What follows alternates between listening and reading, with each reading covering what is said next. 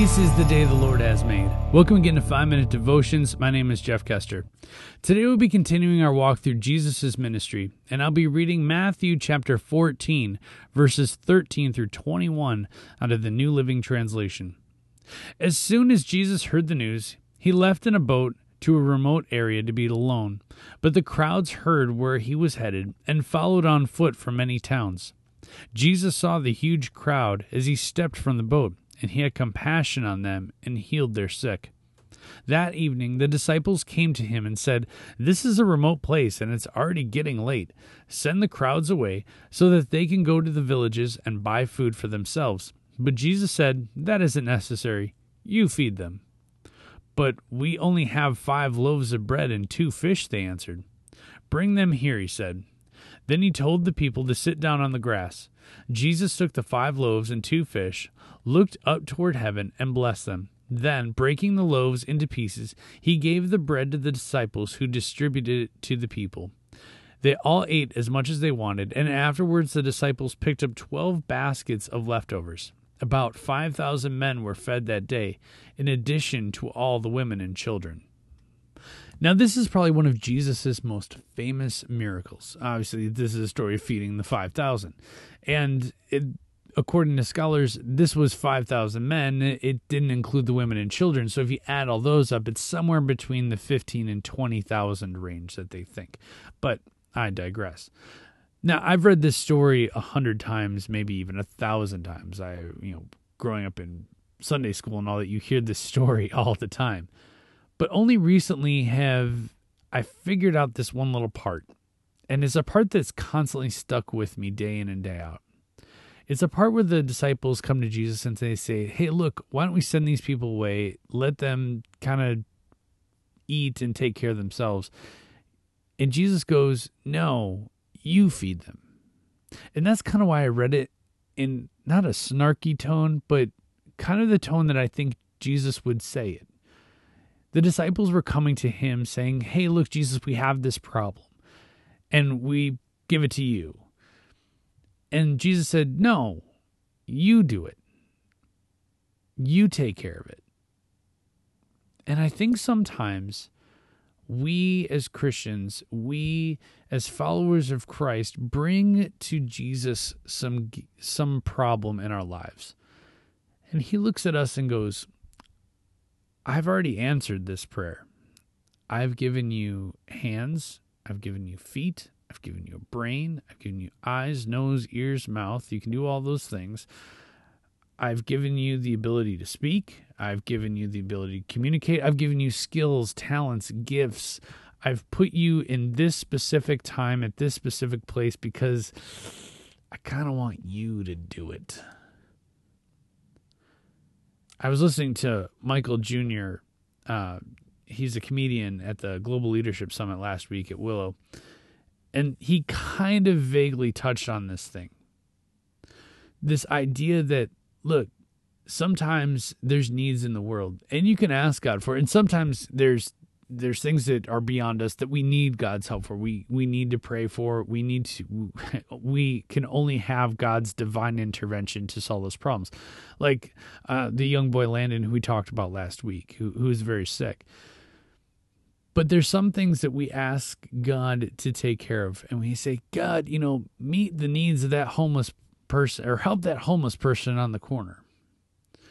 Okay, I think Jesus sometimes looks at us and goes, "Hey, did you help the homeless person on the corner? I gave you the job so that you have to drive by that corner every day. Are you helping that homeless guy in the corner? Did you give him a couple bucks? Did you maybe give him a homeless care package or something like that, where that has toothbrush, toothpaste, all the basic needs and necessities that somebody could use? Maybe did you give him a $5 McDonald's gift card? Are you helping him out?" I think Jesus says that to us sometimes, where we will bring something to his feet and we go, "God, can you solve this problem?" And there's a lot of times where I think God goes, "You know what? You can solve this problem. This isn't a me thing. I've already solved this problem. I've already answered the prayer.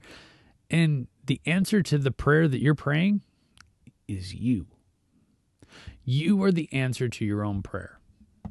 Now, I'm not saying that we're this almighty being and that we're the answer to all of life's problems. No, but God does put us in a specific time and a specific place to help meet certain needs of people. And maybe that homeless person that you pass by every single day and you ask God to help them, and he'll ask, did you help them? You know, a lot of us have ministries that are in our churches. And we have one called Breakfast with Baby. A lot of times we were praying like, God, can you just meet the needs of these people that are struggling, these people that need, clothes for their kids. They need formula. They need diapers. They need all these things. God, please provide. And he looks at us and goes, no, I've already provided for them. And that provision is you. You need to start that ministry. You need to pick it up and you need to get going with it. So sometimes the answer to our own prayer is us. Sometimes the answer to our own prayer, God wants us to figure it out. Because maybe, just maybe, we're the answer that we're looking for.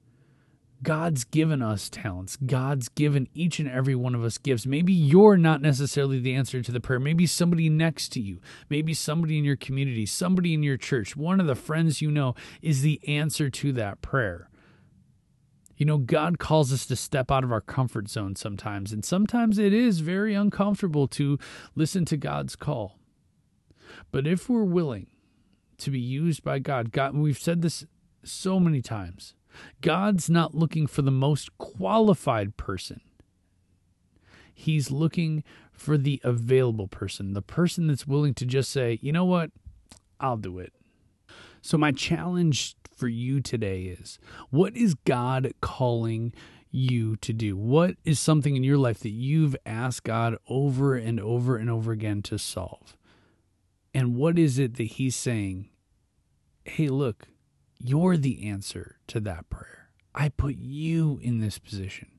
I've put you in such a time as this, in this time, in this place, with these gifts, with these skills in 2017, right here, right now, to solve that very problem. What is it that God's asking from you? What is it that he's calling you to do today? Let's pray. Heavenly Father, so often we try to put so many things in your hands, and we look for the solutions that are way beyond us. And sometimes, God, we don't realize that the solution is already in front of us. And sometimes we look in the mirror and the solution is us. So God, in those instances, please remind us that some of us sometimes in some way, shape, or form are put in a place for such a time as this, so that we can be the answer to those prayers, so that we are the lights in dark places. God, so many of us are starting school and we say, God, change our school, but yet we sit on our hands and we don't talk to others about you.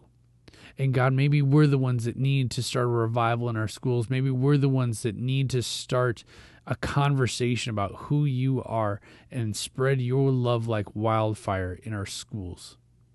God, maybe you're calling us and we've asked you to help that person in need in our community. But God, maybe you've put us in that community to help solve that need. So God, I pray that those of us who are sitting on our hands about helping those in our community in need, that you would stir in our hearts the desire to fill that void. God, show us in our lives and reveal to us the gifts, the talents that you've given us, some of which we don't even know we have yet. But show them to us and reveal them to us so that we can be a light in a dark place. It's in your name we pray. Amen. Remember, you're a loved child of God. And how are you going to echo Christ today? We'll see you tomorrow.